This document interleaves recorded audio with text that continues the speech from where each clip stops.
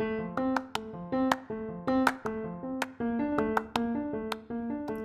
guys, welcome to Story Princess.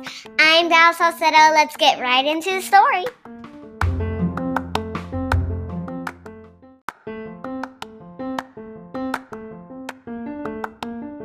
Today's book is The Girl That Loves Animals.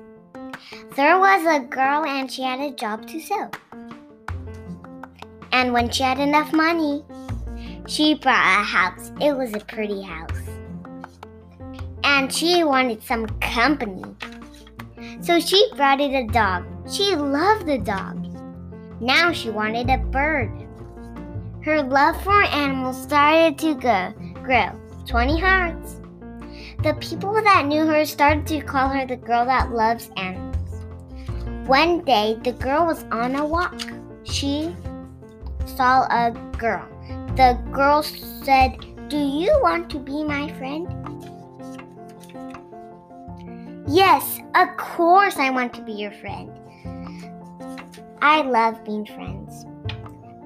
The two friends started talking about what their favorite animals are. The end.